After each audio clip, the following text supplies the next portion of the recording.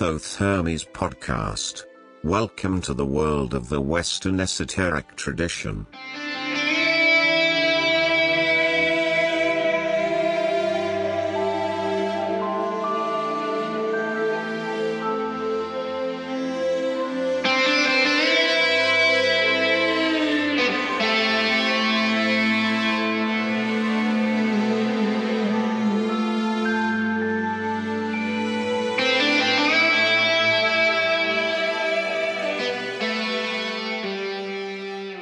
Hello, friends and listeners. Welcome to yet a new episode of the Thoth Hermes podcast. And today it's indeed our season finale of season 4. That is episode 24 of this season 4. Thank you so much to you all for being with us here today. Today is also a very special day on the calendar because it's midsummer, it's summer solstice, it's the 21st of June 2020, the day that we released this episode. And the episode has also a kind of a mysterious name. It's called The Conquering Twin. Well, for those of you who know a bit of Latin and a bit of Greek, they might get it when they hear the name of our guest today, who is Dr. Thomas Vincente. Yes, the Conquering Twin. Okay, maybe you'll get the explanation in the interview if you haven't got it already now. Great. Well, as I said, it's the last episode of this season, and that's quite a special moment also for me because we have done not only the 24 episodes, but also one extra question and answer episode in the middle. So 25 times in this season, we have been here together, and it has been really great to have you as my audience here. We've had great people who were our interview guests. We had several Ex Libris shows in between, 3 of them actually. And I'm really happy that we did all of that. Now, this is of course not the end of the Thoth Hermes podcast. My goodness, no, we'll start season 5 in 2 weeks from today. More of that at the end of the show, as always. And today, you know what? Today, because it's the last episode of this season, I'm not going to talk about all of this, how you send me feedback and how you can become a supporter, which doesn't mean you shouldn't, But I'm just telling you, if you need some more information or if you want to get all the previous episodes here and find them and find all the show notes, just go on the website, which is called www.thothhermes.com. That is THOTHERMES.com. And it's also really interesting when I get your feedback. I like that, as you know, and I've also invited you several times to come here to propose maybe some musicians or some music, and more of you do that. And so today is again one of those episodes where I'm happy to be able to play music that one of our listeners, one of our regulars here has produced and written and performed. So this is always, I find, a very special moment also for this podcast when we can do that. Today's music will be again 3 pieces as always, but the music that has been given to me is, I would call it contemplative, maybe a little bit even meditative music. And the pieces are rather long, and it would be impossible to play 3 full tracks of that recording that I got for you today on the podcast. So together with Timothy Hawks, who is the composer of the music, we have decided that I will play from some of the tracks of his new CD, his first CD, which was released last year. I will play you 3 tracks, but only 6 minutes of each track, which is, I think, gives you a great idea of his music and will make you hungry to get more of that music. And you can, of course, find all the details on the show notes for this show, but I will also give you a little hint where to find it now. So again, this is Timothy Hawks who has given us this music, and he performs under the name of ZDJ. And if you go on bandcamp.com, and enter ZDJ, the 3 letters, then you will be directed to his page. You will find this recording that I'm going to play for you today in full. You will also find it on Spotify, by the way. And there you just enter also the album that is called Heliopause. Heliopause has a number of tracks with those meditative, contemplative tracks. And now we are going to play the first for you, or today the first track bears as a name a date, August 25, 2012. To be honest, I am not sure what happened on August 25, 2012, but maybe if you ask Timothy Hawks on his Bandcamp site, he might be able to tell you. And, well, let's dive in immediately into that music, relax, lean back, and let's enjoy together August 25, 2012 from the album Heliopause by ZDJ.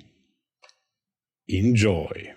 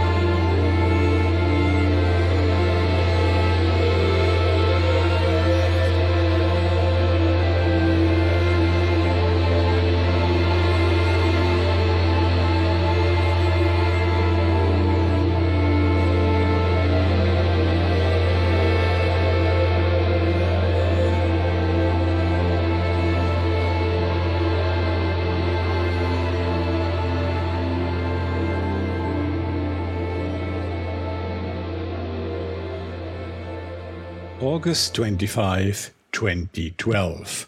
From the album Heliopause by ZDG, who is one of our listeners and who has been so kind to propose those tracks to us to give a listen. Thank you for that. All right, we are now going to meet Dr. Thomas Vincente. And Thomas, he is for the first time appearing on a podcast. He has so far always not wanted to do that for several reasons, which he also will partly explain in the interview.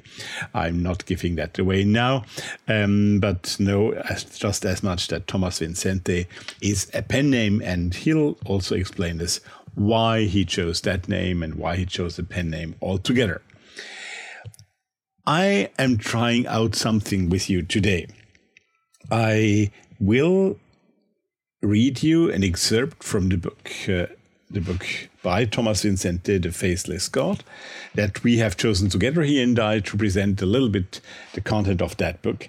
A short excerpt of 3 or 4 minutes, just before we start the interview. And if you like that idea, if you think it's a good idea to give you some hints on what somebody that I'm going to interview has to say before we actually start the interview, then I'm going to do that in the future. I thought it would be nice to start season 5 with that new idea. And so I give it a try today in the last episode of season 4. And I'm expecting your feedback. So go on the website or send me an email or whatever. Send me a feedback if you like the idea that I always should read you a short excerpt from a book by the author who I will present you in that episode, or from a text by him if he's not an author. Okay? Right, so let me now, therefore, read to you an excerpt from the chapter called Anubis as Guardian of the Gateway by Thomas Vincente from his book The Faceless God. Anubis was the preeminent god of death in pre-dynastic Egypt, long before Osiris rose to prominence in the cult center of Abydos. The perception of Kanites as guardians of the spirit world is well attested cross-culturally. In prehistoric consciousness, the dog inhabits a liminal space between the domestic and the wild. It's a creature both familiar and threatening, since it reminds us of the precariousness of civilized life and the dangers of slipping back into barbarism. The scavenging behavior of certain Kanites reinforced these anxieties. The jackal, who lurked in the twilight shadows of the western necropolis, was feared as the desecrator and devourer of the dead. But it was also revered as a psychopomp, much as carrion birds are regarded as conduits to the spirit world in the sky burials of ancient Persia, Tibet, and certain Native American tribes. By consuming and digesting the corpse, the jackal transformed the deceased person, breaking down the body and releasing the soul. The rites of mummification were devised by the priest of Anubis to harness the alchemical mystery of the jackal god, the power to generate life from dead and decaying matter. The desecrator of the dead thus became the lord of the necropolis. As patron of the funerary cult, Anubis was called he who is in the place of embalming. His fetish was a headless mummified pelt of a bovine or wild cat, affixed to an upright pole. This symbol encapsulated the profound mystery of the death and resurrection of Osiris, the Headless One, which was guarded by the Anubis cult. Okay, and now we are going to meet Thomas Vincente, who is the author of those lines that I just read, in person. We are going to meet him in Canada. And there we are going to talk to him about his book, but much more about also his path, his ideas, and lots of things that he had to say. Right. We'll come back after 30 minutes in the middle of the interview for some more music by ZDG. But for now, let's go and speak to Dr. Tomás Vincente. Here comes the interview. For this last episode of season 4 here today on the Thought Hermes podcast, I have a very special guest here in front of the microphone, and we are speaking today to Tomás Vincente. Good evening, good afternoon to you, Tomás. Very nice to have you with us here. Good evening, Rudolf. It's a pleasure to be here. Thanks for inviting me. Thank you. In fact, I may say that it's the first time that you appear on a podcast after the release of your great book, The Faceless God, which I think is not only a very fine book to touch and to hold in hands, as always the Theon Publishing books are, but also by its content is a very, very special book, and we are going to talk about that a lot today.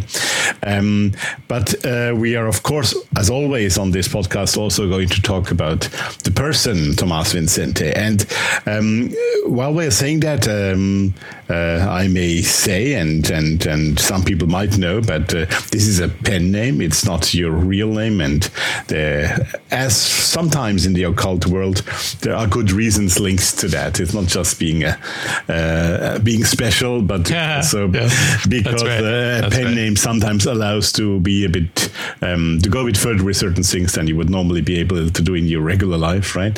Yeah. And so maybe we should start a bit about you as Tomás Vincente, and how you got that name, how you put it together, because I think the story behind the name is also interesting, and also why and what's the personality that's behind that name, and how did you become that Tomás Vincente that you are today, and what brought you there? Right. Well, I'll just make a quick note about the meaning of the pseudonym. Yes. And I don't think I've ever spoken about this before. Okay.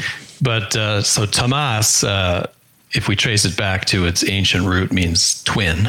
Yes. And Vincente in Latin is something like conquering. So the name means something like the conquering twin.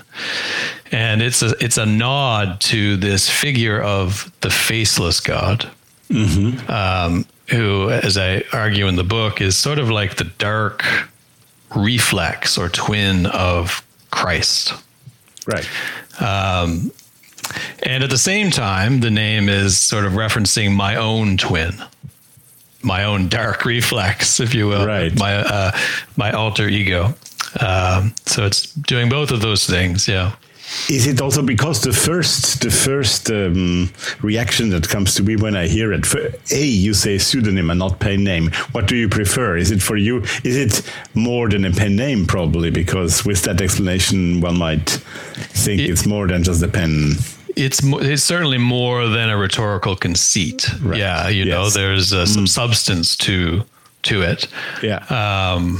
I've been able to give voice to aspects of my own personal practice that I do not speak to in my mundane life, and so in my mundane life.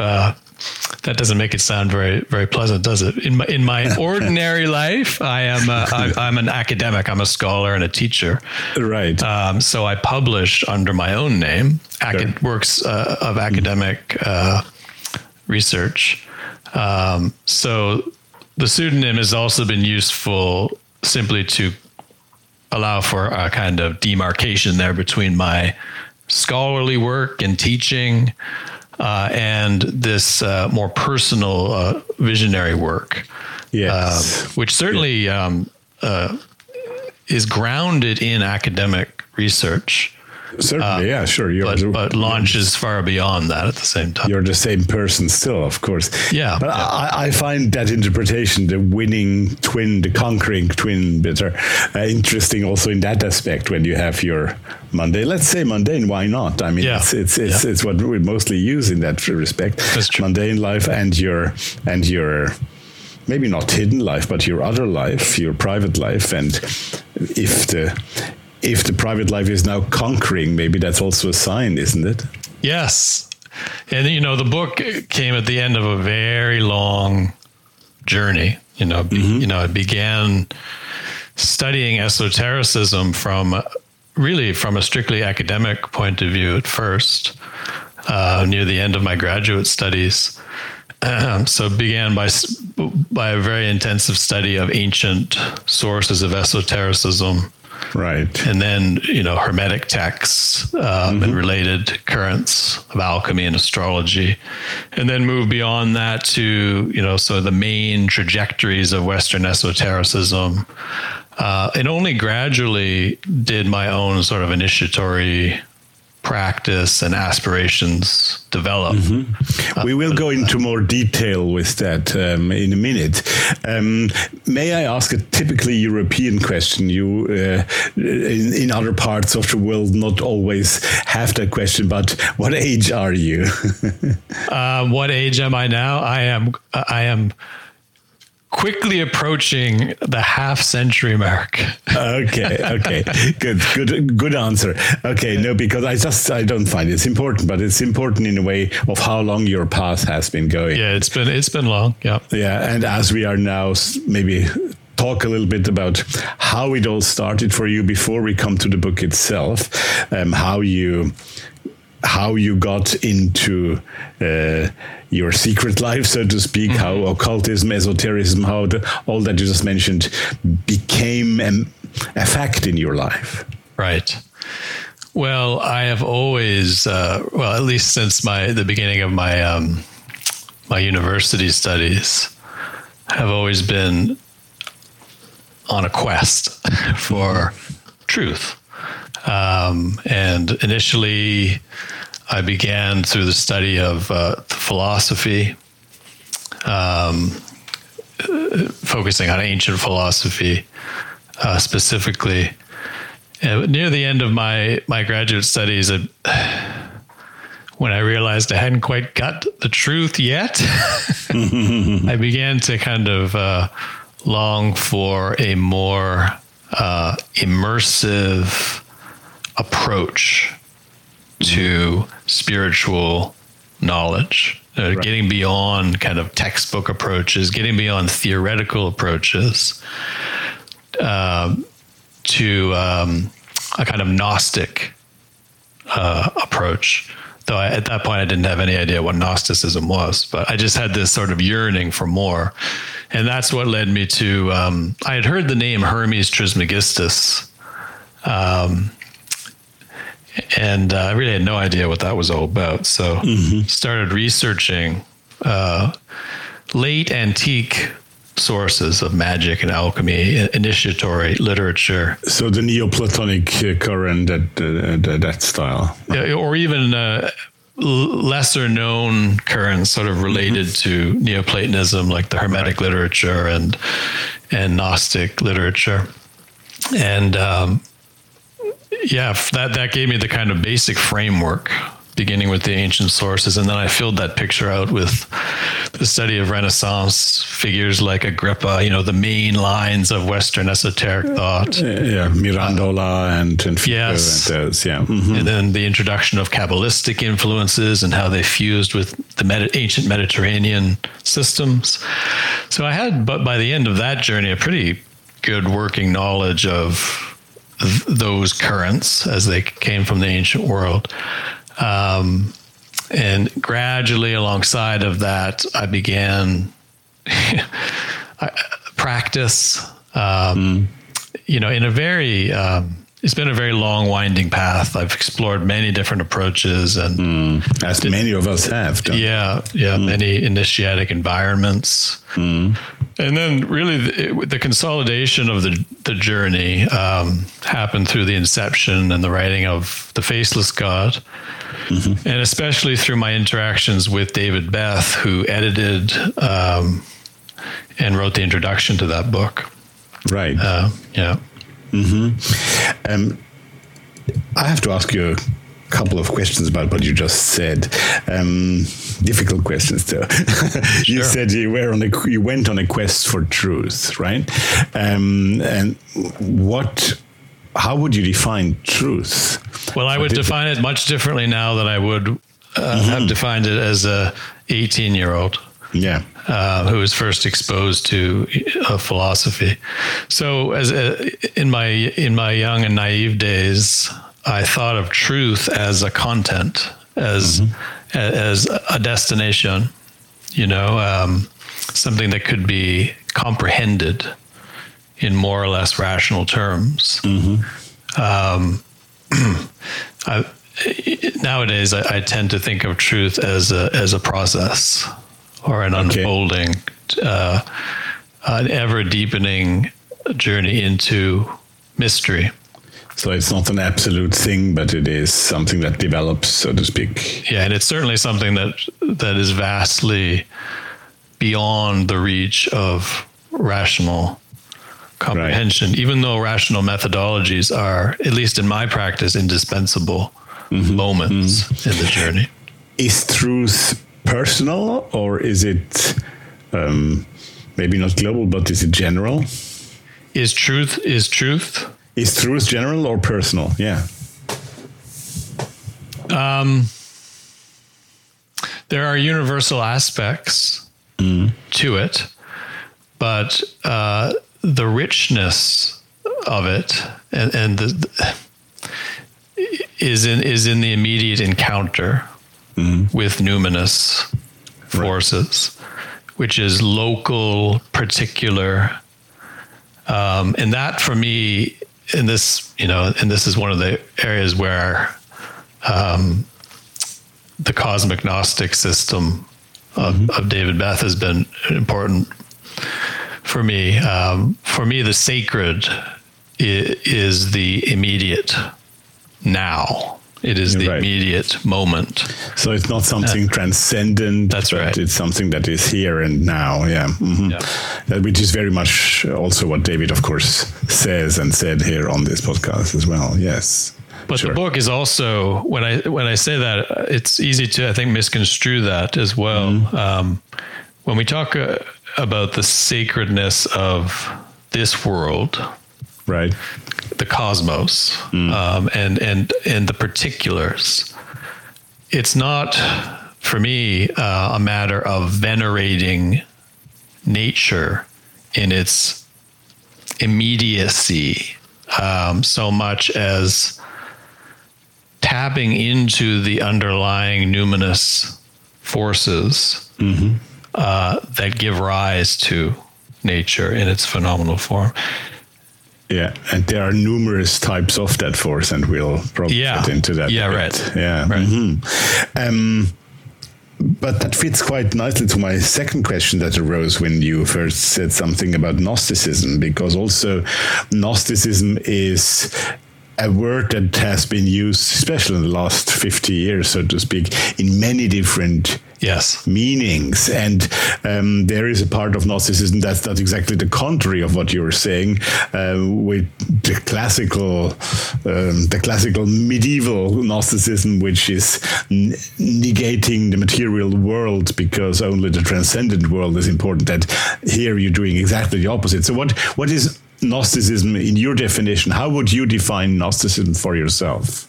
Yeah, so for me, I mean, there are complex debates about the term Gnosticism, how useful it may or may not be. Sure, that's why I'm not looking for the truth here. I'm just trying to define for how do I define? How do you employ it exactly? Yeah. So if we begin with the idea of gnosis, which is obviously the common link in all the different varieties of Gnosticism, we're talking about some kind of supra-rational apprehension of the numinous. Right.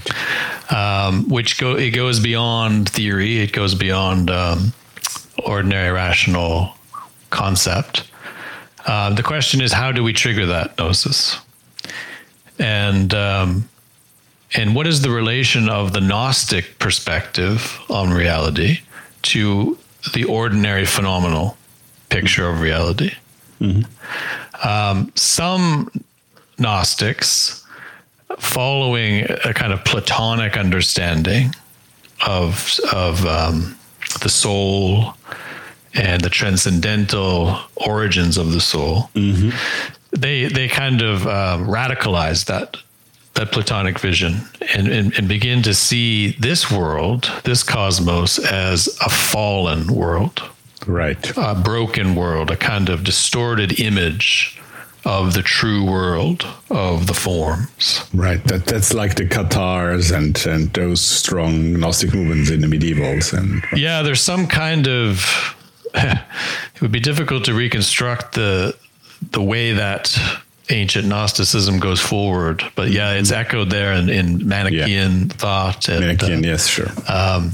that we might call that anti-cosmic Gnosticism. Yeah. And the problem with that form of Gnosticism, as I see it, is that it mistakes visionary experience for the experience of another world. You know, all forms of esotericism grow out of visionary experiences, which are then conceptualized in different ways. Which we try to make sense of them. The way the Gnostics, the anti-cosmic Gnostics, tried to make sense of it was they imagined that gnosis happened when you disengaged from your bodily life, and your soul began its return to its supernal source. And along with that notion of gnosis as a quest for otherworldly transcendence, there's a whole bunch of baggage that is very problematic, both with respect to the way that nature is conceived as broken, as profane, the way that our instincts are understood, in particular our sexual instincts. They are demonized within that transcendental perspective. Because they are purely materialistic, seen as purely materialistic in That's that right. school, right? And we might, I think I should also mention, there is a kind of misogyny that is woven into this, right? And that's a very complex matter, but for many ancient cultures, at least in some representatives of those cultures, woman is associated with the biological. Right? There's a network of stereotypes linking women to the biological sphere of life. Yeah. So along with that devaluation of nature and sexuality, there is a devaluation of woman. Yes, true. So I find these transcendental maps, which really have dominated Western esotericism, to be problematic, and the criticism is not trivial. You know, there are those who would respond and say, "Well, wait a minute. There are different maps we can use to make sense of our spiritual experiences, and as long as that map works for us, as long as it's useful, who are you to criticize it?" Right. And what I would say to that is, we can't pretend that esotericism is a world unto itself. It's part of the wider culture.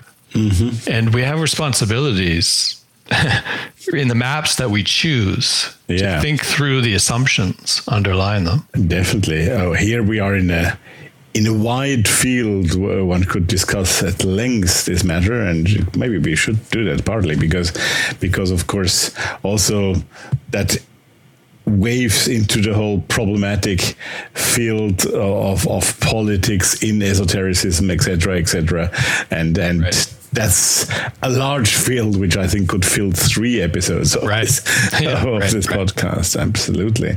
Yeah. Okay, thank you. But thank you for saying that, and I think it's very important what you just said.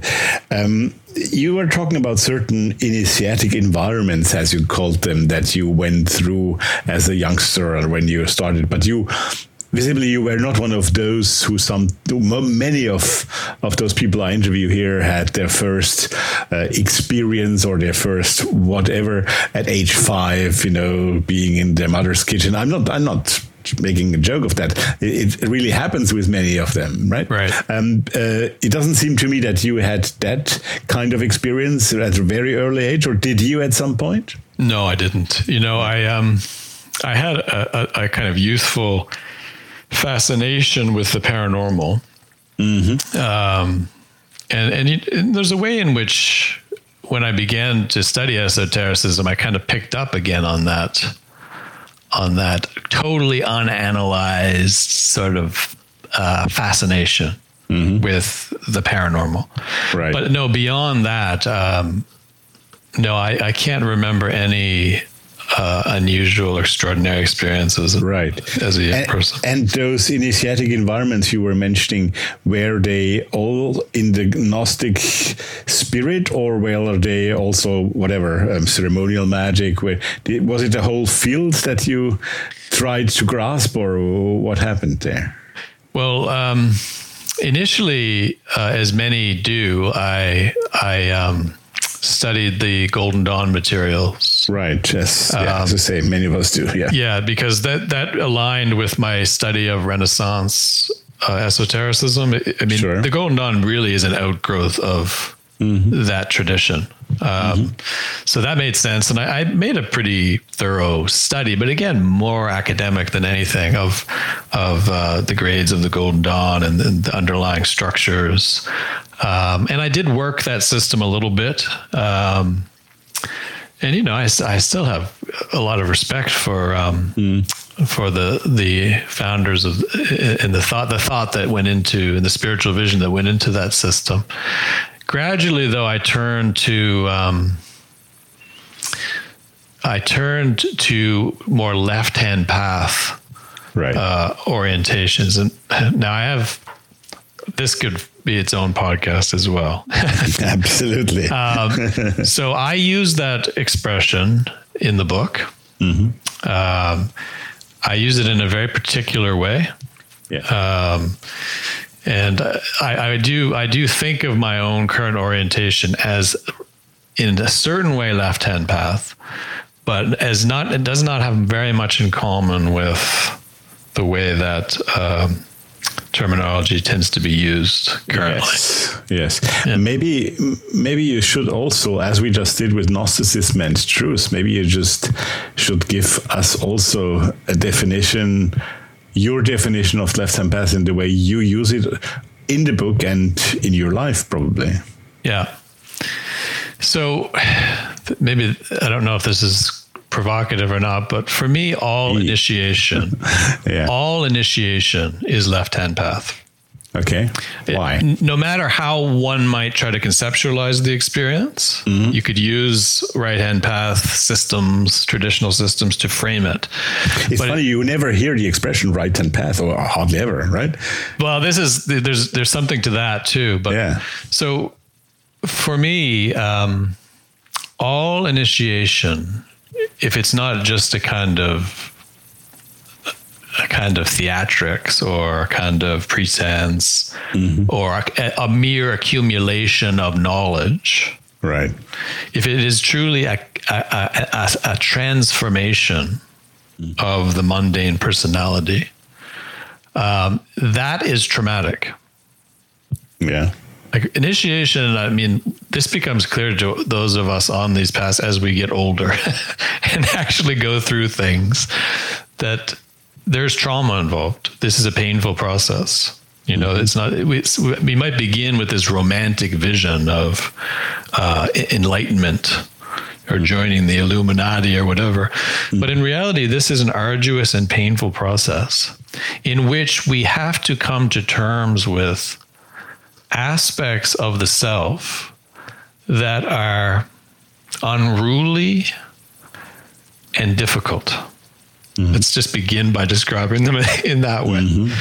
Aspects of the self that might be regarded as irrational, that might be even regarded as beyond ordinary ethical boundaries.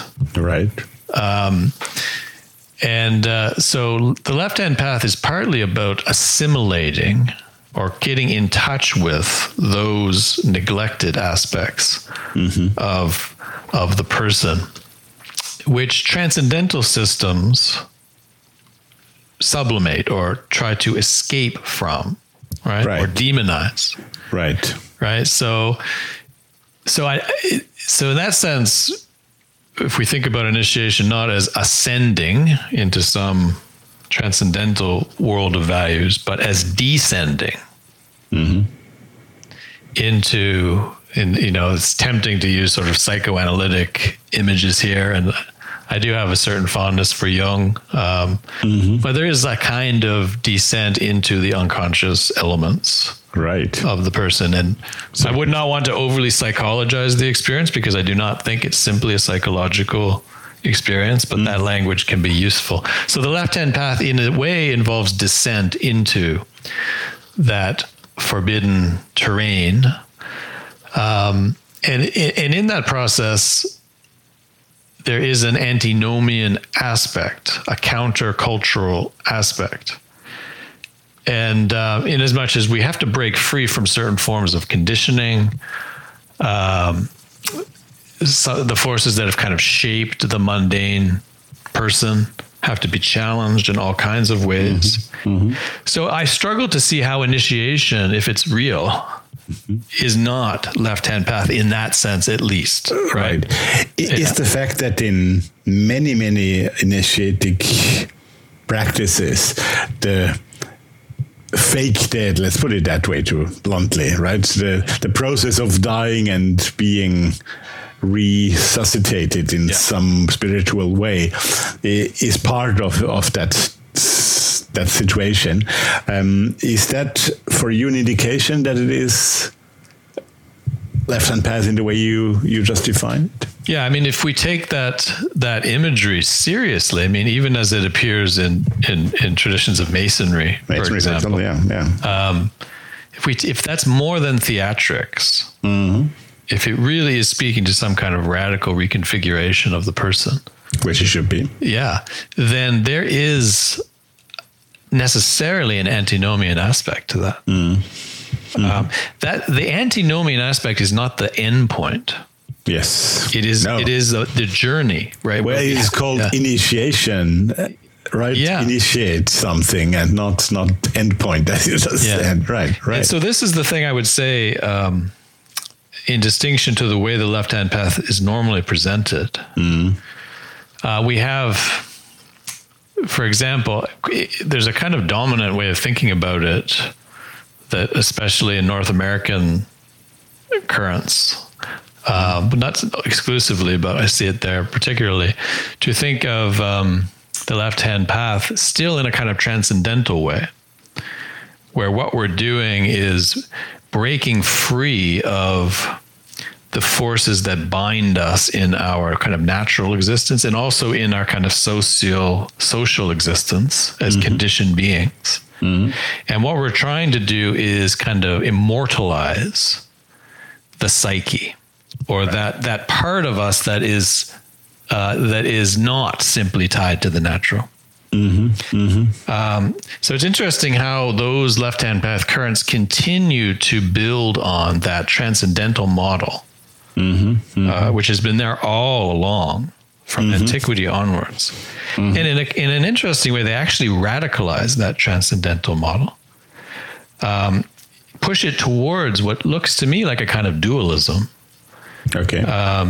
And where the end point of that is, and I don't quite know what this even means, but that we are going to become gods unto ourselves, and we are going to become creators of our own universe. And that seems to me to be, that suggests to me that this has become a kind of escapist fantasy. Yeah. Because there is no world in my view, other than this universe that we inhabit.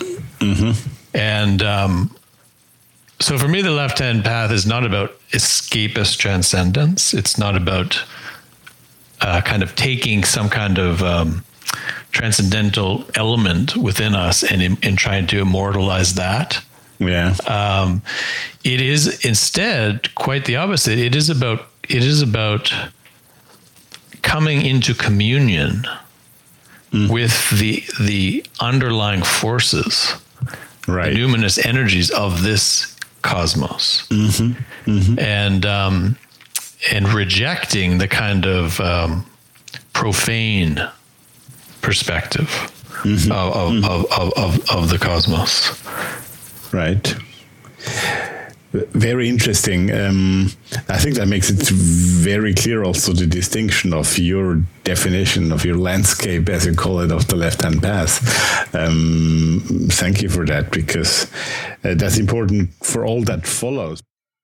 Okay, friends and listeners, let's take the announced break now and digest the many things that Dr. Thomas de Vincente had to say to us. And let's listen to some more music, and this contemplative music that we are going to hear again by Zed Deji and his album Heliopause, which he has given me to present to you today, is, I think, the right ambience that we need to think about more about what we have just heard and also meditate about it. Right, the second track of Heliopause that we hear now is called Aether Cry, something that is not unknown to us.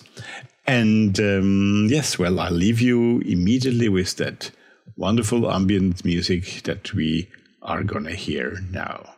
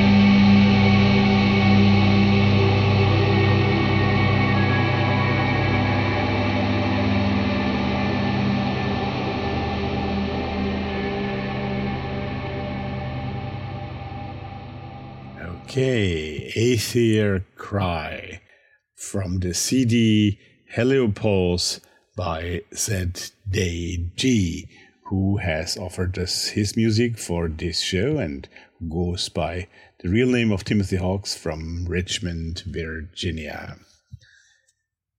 Let's now go back to meet Dr. Thomas Vincente and talk more, and especially more about his book, The Faceless God, which has been published by Theon Publishing a couple of years ago.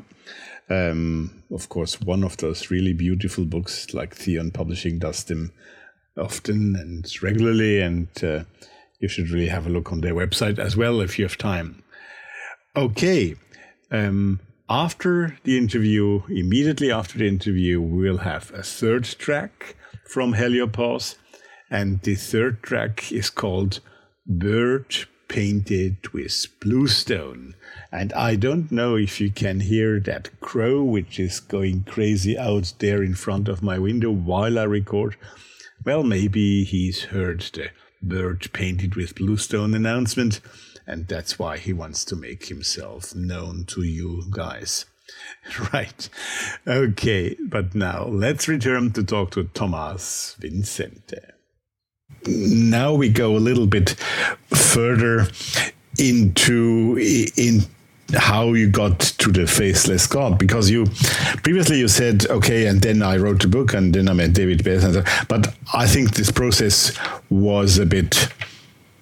Well, I don't know, but you have to explain to us how the process happened. Did you already work into what maybe you did not yet call cosmic gnosis at the point because you didn't know the current, or maybe you did and you started writing the book and then you met David, or how did that all come together? How did the idea of the book emerge? What came first, and how did you discover cosmic gnosis in the first place? Yeah, that's an interesting set of questions. So many of the elements that were woven into the book were already kind of part of my my own research. Right. Before I'd ever met David. Even practice or only research? Still more theoretical, I think, in the beginning. So what are some of these threads? So I'm thinking about, so we've talked about the role of the academic, right? The importance of kind of grounding, for me at least, of grounding my practice in some kind of research. Yeah. Because there's always the danger in occultism or esotericism that we can become kind of ungrounded, and we can, it's easy to fall into delusion. Yeah. And that's one of the dangers too with a culture, the idea of a culture, though there are many, many positives, such as your wonderful show, that we have this kind of environment, a collective environment. One of the dangers though is that it can become a kind of echo chamber. Yeah, sure. So for me, scholarship has given me that grounding, but at the same time, gnosis is about, as we've said, is certainly about moving beyond the rational. And so some of the things that became influential for me were, the works of Kenneth Grant were very important, and that's a thread that's woven into the book. Sure. And also important, and another important thread in the book was the weird fiction of Lovecraft. Yeah, which Grant also writes about, because for me the esotericism is not radically distinct from other forms of visionary experience. It's not the parallel universe, as you just said, right? It's here in this world. Yeah, that's right. So why not look for inspiration in art or weird fiction? And so. Of course, the powerful aspect of Lovecraft's fiction, and this is something that Grant exploits sort of as a technique, is the blurring of the boundaries between fiction and nonfiction, which for me is a central part of the Gnostic experience. So all of those threads were in motion, the Lovecraftian stuff, my interest in Grant, and also my academic studies of Egyptology. And my interest in European witch lore. Right. Now, but the idea in the beginning was very you can see there are many elements at play there. Yeah. I sense elements that sometimes are seen as being very not compatible, but they are in the end. Yeah. Understandably. So I had just a vague sense of what this project was going to be. David and I had some communications. We were acquainted, and we had talked about. He had approached me about writing a book for Theon. And we just kind of explored various possibilities, and then I just began to kind of to frame a sort of outline, drawing together some of those threads, and at the same time as I began writing, I was kind of exploring David's system a little more seriously. You know, I read his some of his work.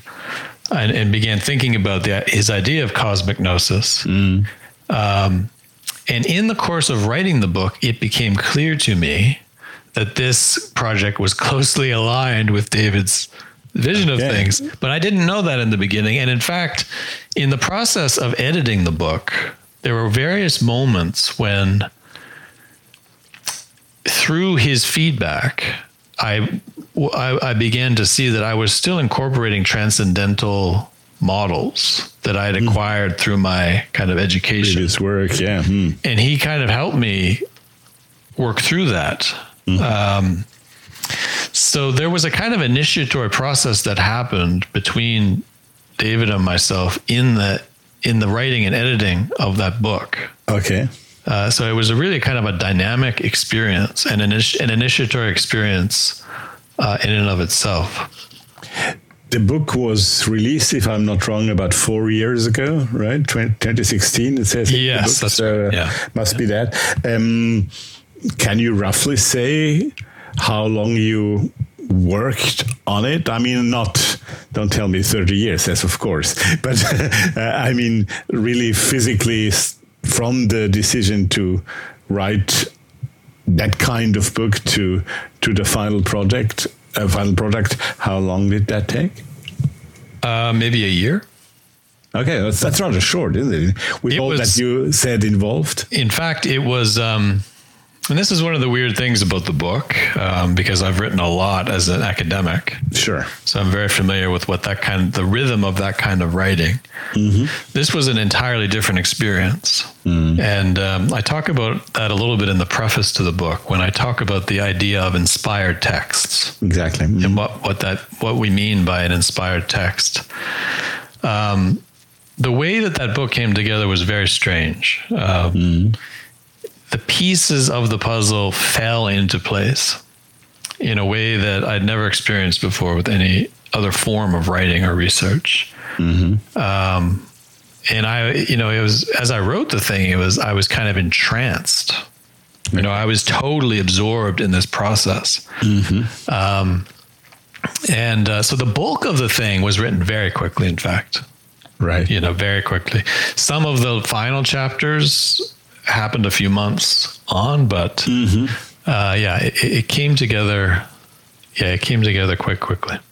And did you see during that phase of inspirational writing, let's call it that way, it's maybe a bit exaggerated, but did you feel in that period also a strong personal development that happened in parallel? Not in the writing of the book, because in the writing of the book, I was simply sort of transported into that visionary space.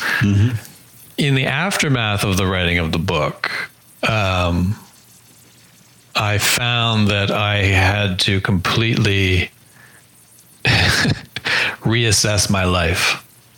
Okay. Just to put it bluntly. Do you want to say a bit more about that?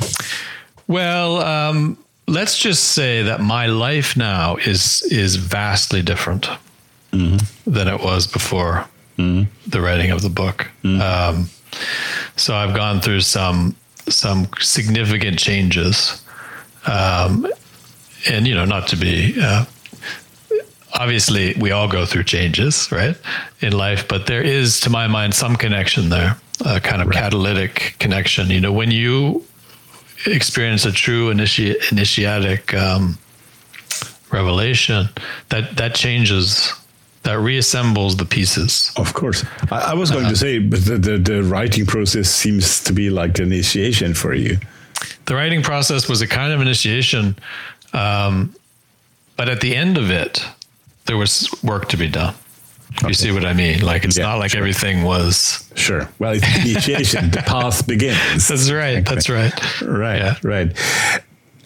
I would like to open a little bracket for a moment about this academic work, because about the conflict that academic work and occult work, or you give it the name you want, occult, esoteric, left hand, whatever you want to call it,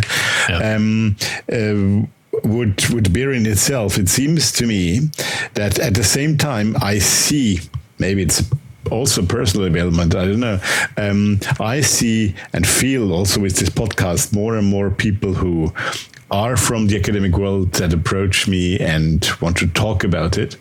And on the other side, you see, even in the academic world that works distinctively with the esoteric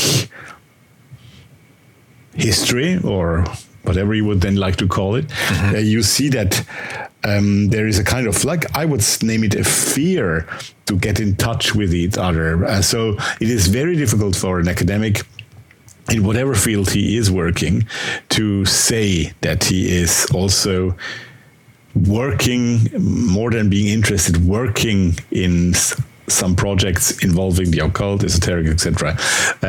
Do you experience that personally as well? And why do you think is that? And is it just negative? Is it a little bit positive as well? How do you see that situation? Right. Well, that's certainly something that I have struggled with a little bit, trying to figure out how those two parts fit together. Yeah. I think that if you work as a scholar in esotericism, it's even harder, right? If your academic discipline had nothing to do with it, I think it would be easier, right? Right. Because after all, as scholars, we strive for objectivity of a certain kind. Now, that's a kind of ideal.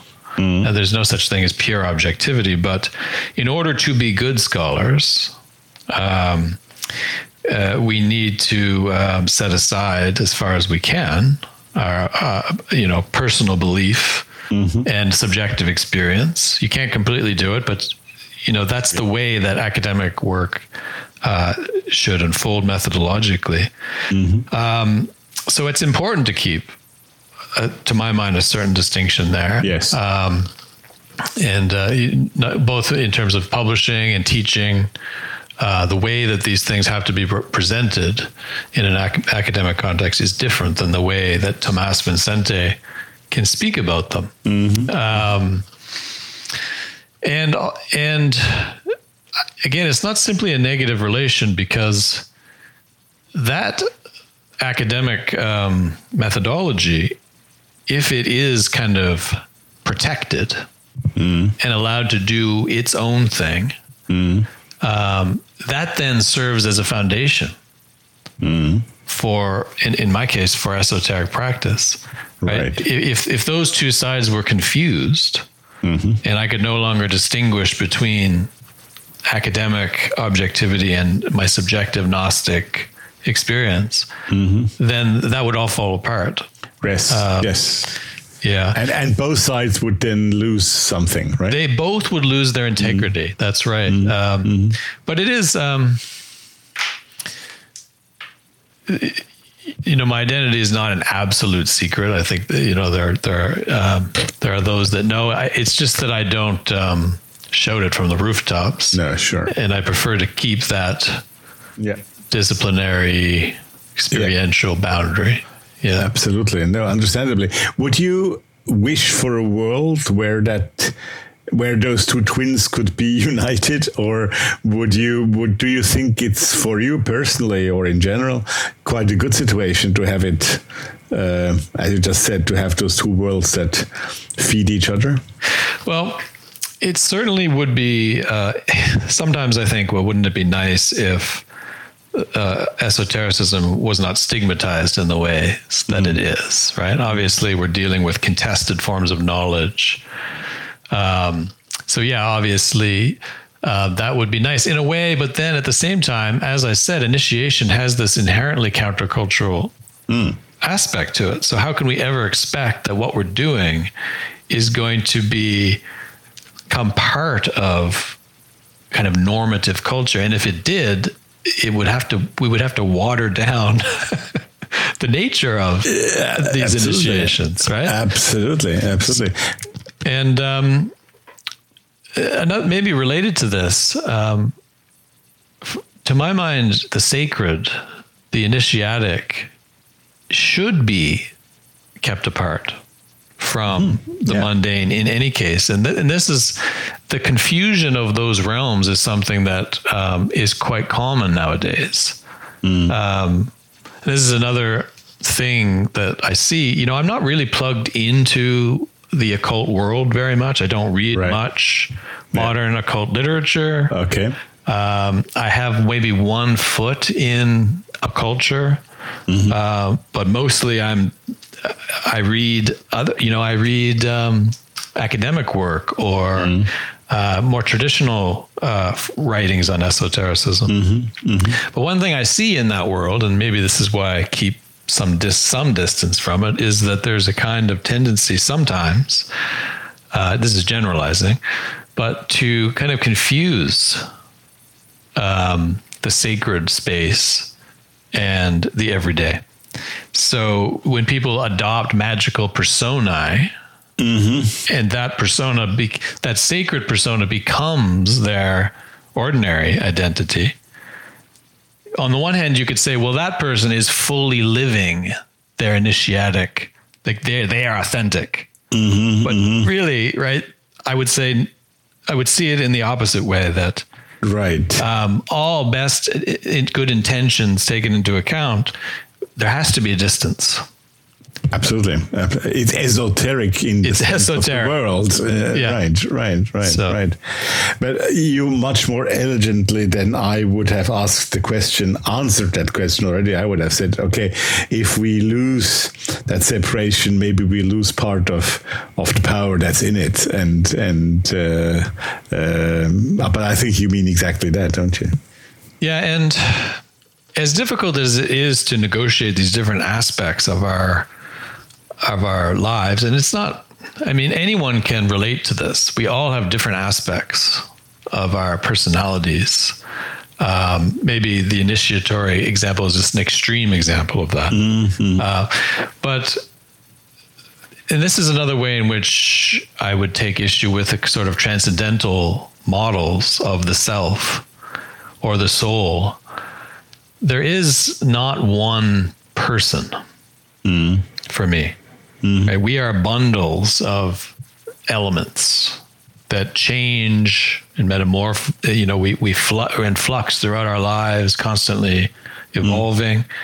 So there's no way to really ever get away from this issue of how we reconcile the different parts of ourselves. And I'm not any longer aiming for some kind of radical wholeness of the self. I do think there's something in us that is immortal, that is inherently connected to the numinous, the underlying principles. But that element is both us and radically not us. Right. And so we're always going to be grappling with how the elements of our mundane lives connect to that numinous core, which I give the name Tomás Vincente, right? That's the voice of that. Nicely put. Yeah. Do you know that theory by C.G. Jung, which is, funny enough, not known or not so commonly known, where he says that, referring to kinds of ceremonial magic where we have rituals with several officers and roles, mostly 7, right? And that this is a kind of split of the self of the initiate or of the candidate to be initiated into those 7 parts, and he reflects his own self, his or her own self, in these 7 parts. Have you heard that theory? And I've read some Jung, in particular, in relation to Gnosticism and alchemy, but no, I don't recall that. Do you remember which text that? I would have to look it up. I took a note at the time, but I don't know by heart. That's interesting. Yeah, that's interesting. I think it's an interesting approach of it. Yeah, but now let's finally go to more deeply into the book, The Faceless God, even though, of course, we touched many facets of that book already a little bit. When we take it in hand, the first thing that, of course, not only by its beauty, but also by its symbolism, what we see on the front is the ram, right? The ram, which refers, I think, to its Egyptian symbol of the god, I think Bnebjedet, I think it's called. That's right. Right. And that's a kind of representation of Osiris in the Egyptian mythology. So maybe, well, I'll let you talk. Introduce us a little bit into that book, and now not by the history how it started to become a book, but more what's in it, what's important for you that's in it. Yeah. So initially I noted some unlikely resonances between certain Egyptian elements relating to Osiris, who you mentioned, right, who is described as the headless god in some sources. The black god, a reference to his Osiris as a kind of embodiment of chthonic forces. He's also represented often with black skin, I think. That's right, yeah.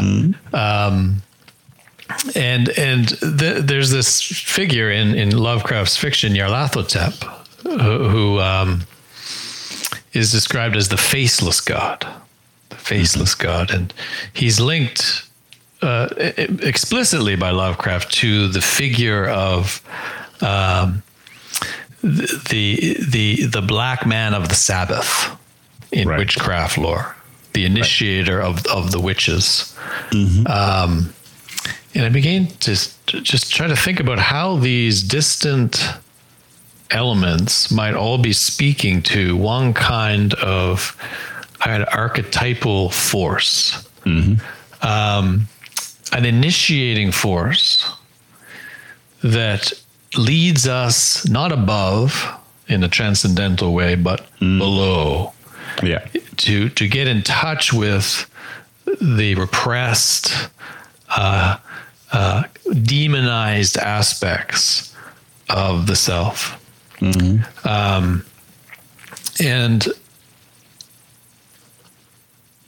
the faceless God, I began to see in all of these manifestations is a kind of dark image or reflex of the Christ principle. Now, how to explain this without getting into a long kind of theological discussion, but just to put it simply, when we think about, David sometimes uses the word logocentric, which is useful. So in a certain way, we live in a logocentric world. And what I mean by that, the logos is the idea or the word or the concept, which inframes life. Right. So we take a rational approach to existence. We try to control our environment through science and technology to create an ordered world, a logocentric world. Right. And that vision of modern rational society is a kind of inheritance of the Christian worldview, as Friedrich Nietzsche very clearly shows in his work. And that's also the reason why those forces were demonized and suppressed initially. Yes. Right. That's right. So if we think of Christ as the Logos, the Word of God, or the mind of God, the idea is that he is an incarnation of the Heavenly Father, a reflection of the mind of God that becomes incarnate in human flesh. I began to think about the faceless God as a kind of inversion of that principle, right?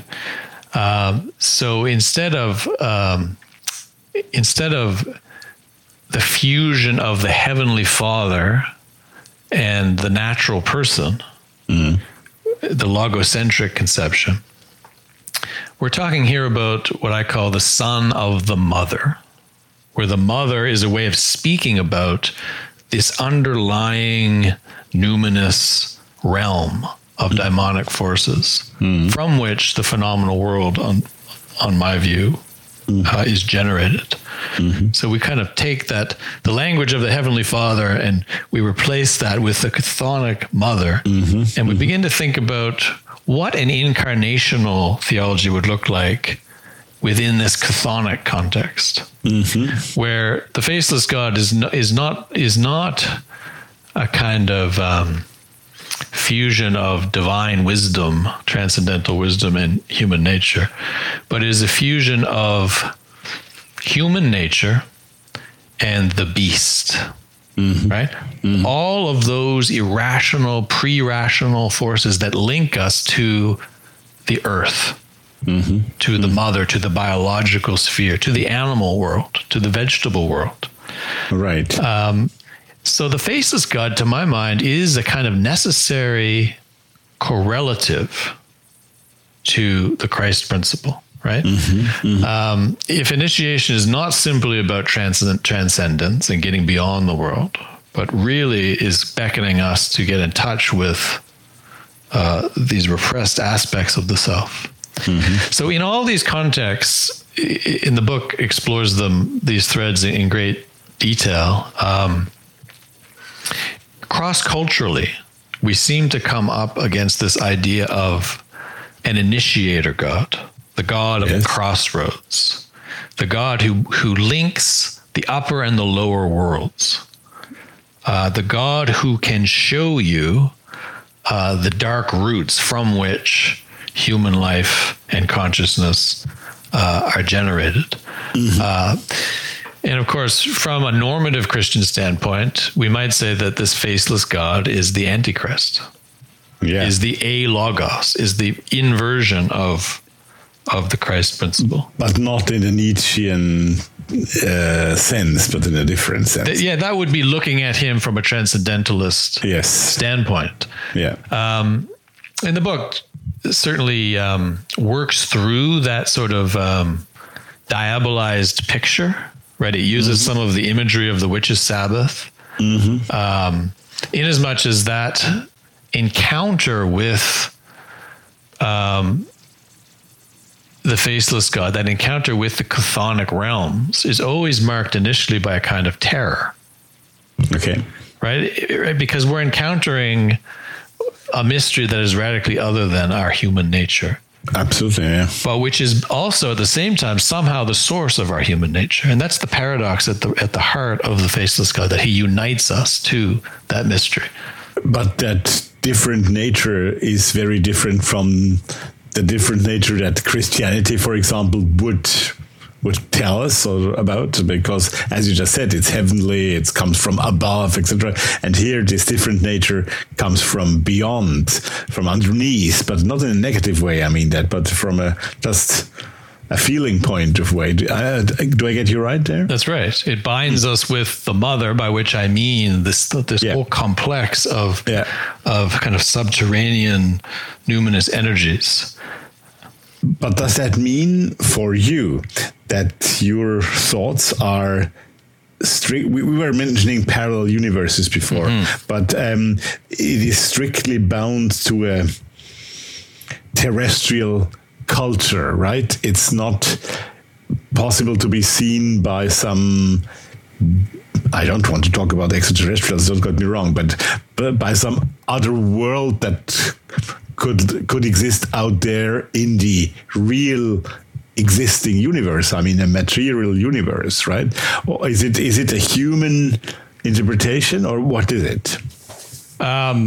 So when I talk about the cosmos, I'm not simply talking about this world. Our world. I'm talking about the, that's where I wanted to get to. Yeah, exactly. Entirety. And this world is one localized manifestation of those numinous energies. Mm-hmm. And this orientation can be described as, this is a vague term, as pagan in some sense. Mm-hmm. I don't really like that word because it's very slippery, but like Gnosticism and LHP and all of those terms. But it's not nature worship, right? It's not like something like neo-paganism. It's not Gaia, right? The mother is a personification, right? We need to use personification to interact with these energies. Sure.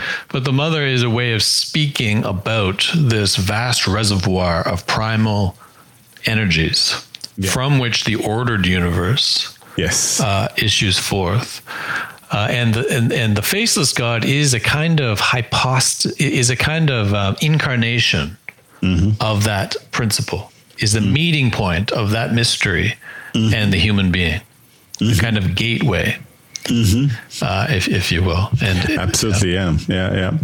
You're also using Kabbalistic methods to go along that path in the book. Can you tell us a bit how and why? Right. Yeah, I do. That chapter is a little anomalous, I suppose. Well, there's a little bit of a nod to Kenneth Grant's work, I think. There, right? He makes a pretty substantial use of the map of the Tree of Life and the so-called night side of the Tree of Life, the Qliphoth, and that's right. Yeah.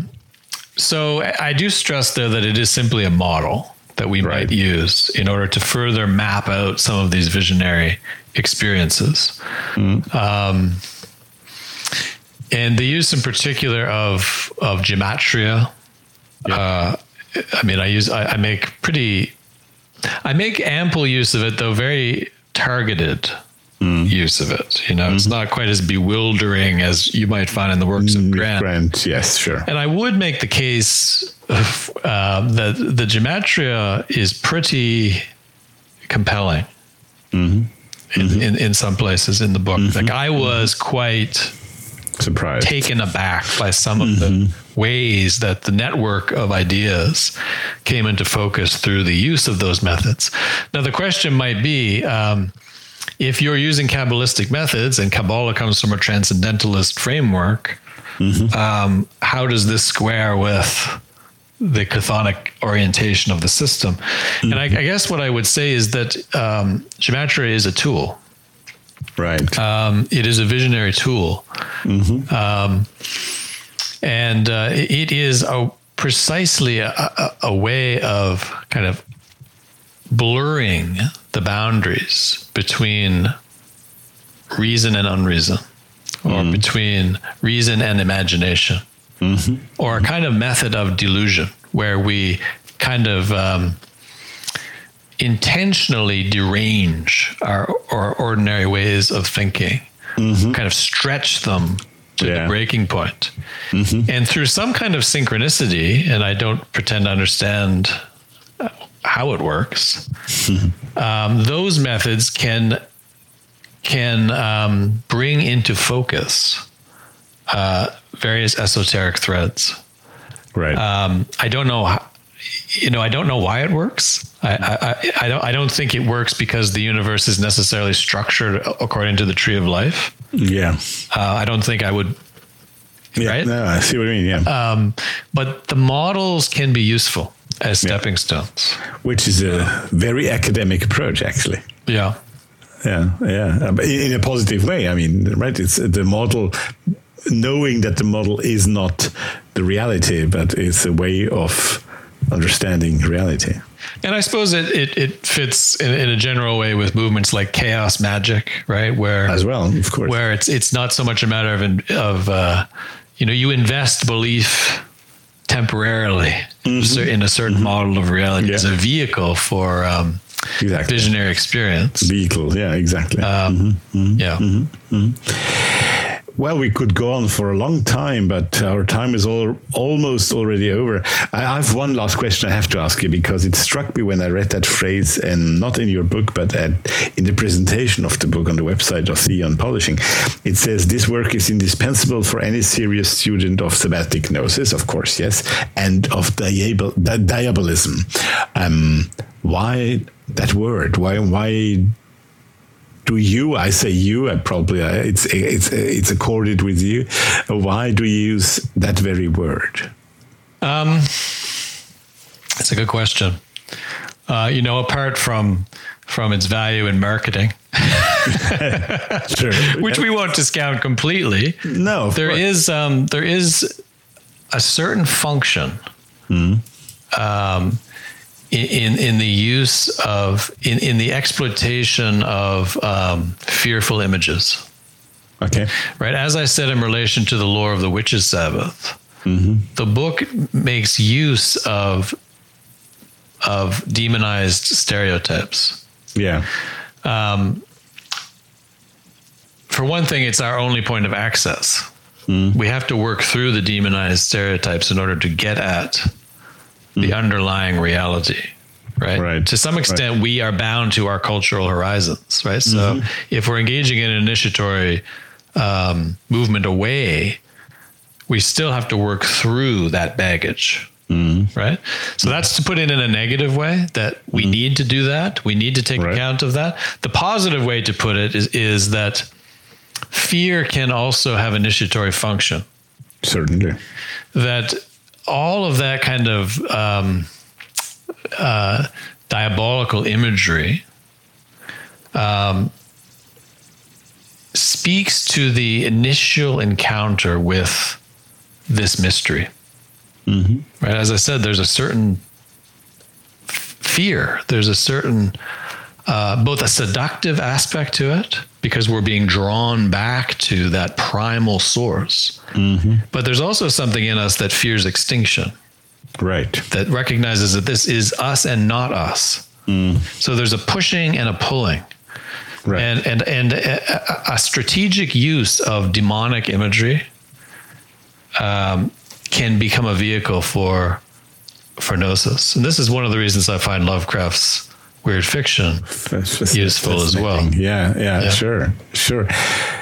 Right. Well, I can't let you go, Thomas, without asking you, and hopefully the question is yes, and you're going to tell us more about it.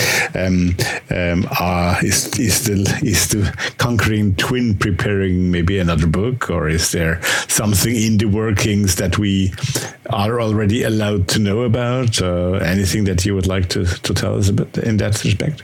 There are various possibilities, but there's still nothing yet fully defined. David and I have certainly chatted about it. It has to be the right project. I have no interest in kind of pumping out books. The market for occult books is oversaturated in my view. So whatever is produced has got to be a genuine expression of gnosis, as I understand it. So I'm not going to force it, but I imagine if once I have enough space to kind of tap into that again, go back and forth from a kind of academic set of concerns and pursuits to more initiatory pursuits.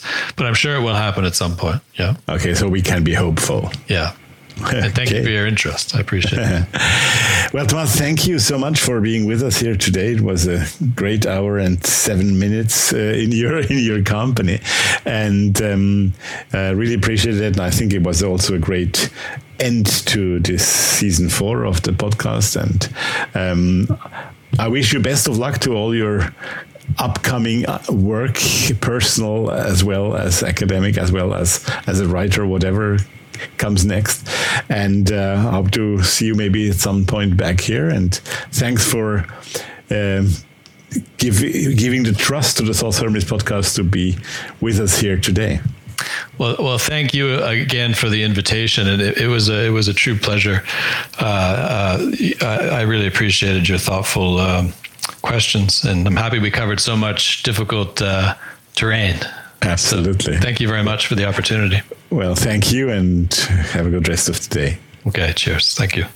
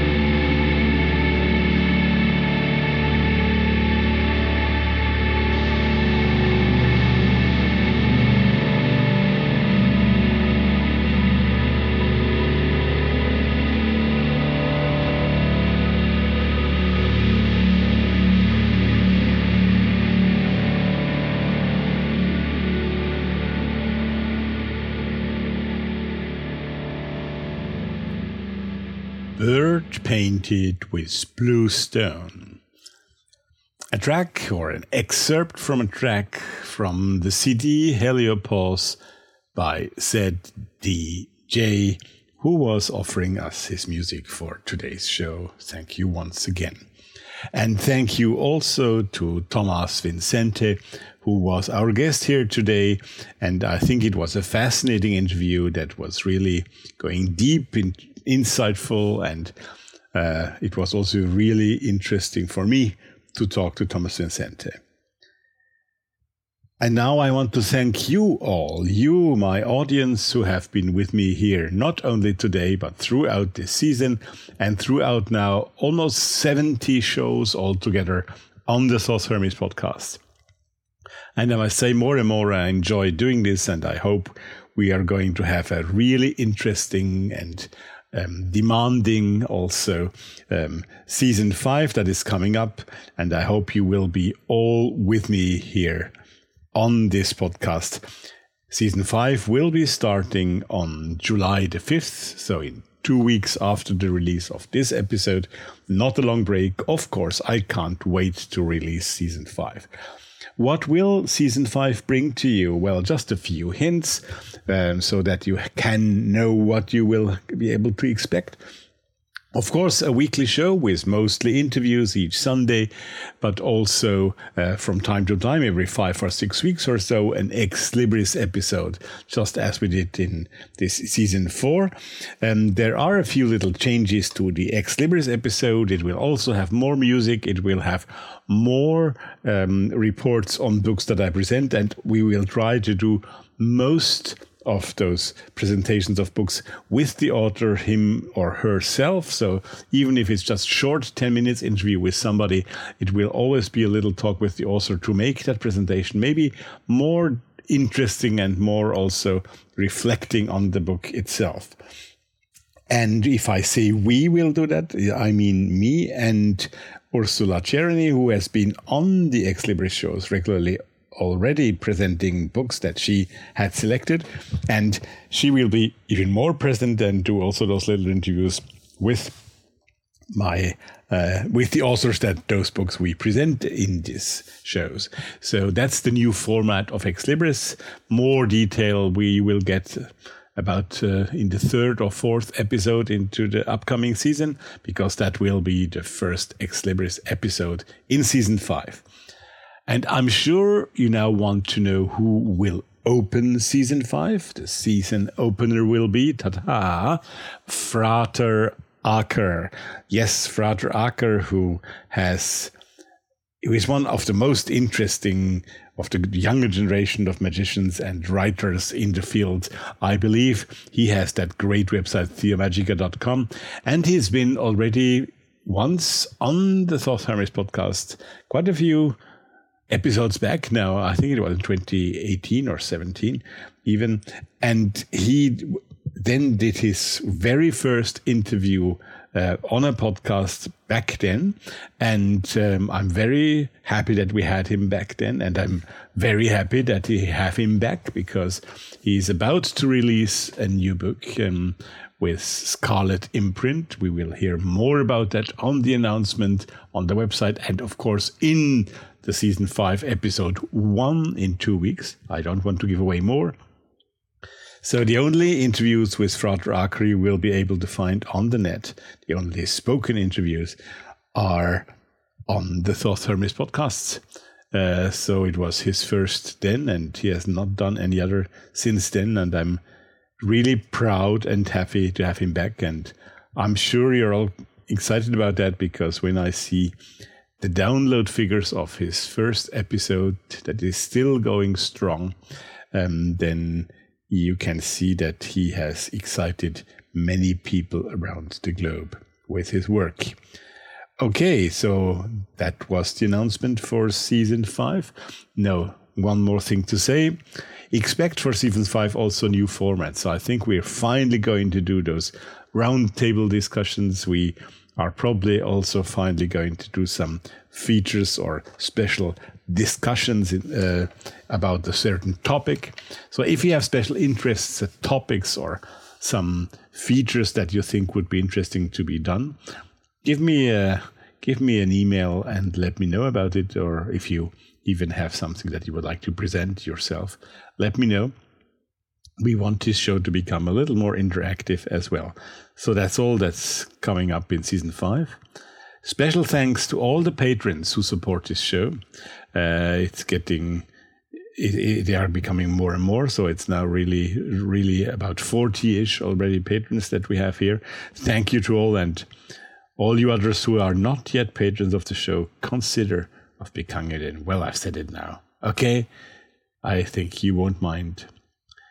Great. Well, thank you for that great season we shared together, and looking forward to the new season that we are again going to share.